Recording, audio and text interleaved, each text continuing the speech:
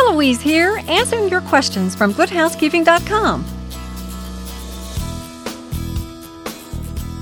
Hi, Heloise here, and I have a question from Kathy. She said, Heloise, I read about you using essential oils, but I'm really not sure what you mean. Help. Well, Kathy, it's real easy. Essential oils are fabulous. You can find them in health food stores, many grocery stores in a specialty aisle, and there is essential oils of lavender and rose and geranium, and essential oils can be used for a lot of things.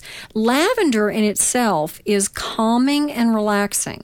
Now, most importantly is when you buy an essential oil, it needs to be in a dark bottle, because they are light and heat sensitive.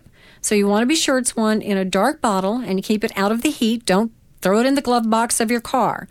2, most essential oils need to be cut or diluted with a carrier oil. You never put an essential oil, a pure essential oil, except for lavender, on your skin directly.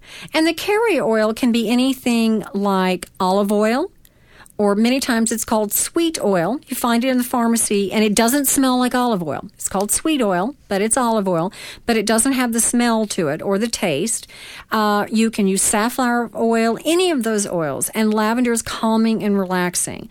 The citrusy ones, like lemon or bergamot, I love. It smells like citrus, is uplifting and cleansing, and it kind of clears your head. So essential oils, and there are a lot of essential oils out there, so do yourself a favor. Do a little research. Buy the best that you can. It's worth the investment because you're only going to use 1 or 2 drops. And here's my favorite hint. You don't even need to buy room deodorizers. Take a 16-ounce bottle of water, spray bottle. Put in only 1 or 2 drops of lavender for calming, relaxing, lemon for uplifting, and you can mist the room, particularly in the winter. It will add fabulous moisture to the room also, and it will clear the air.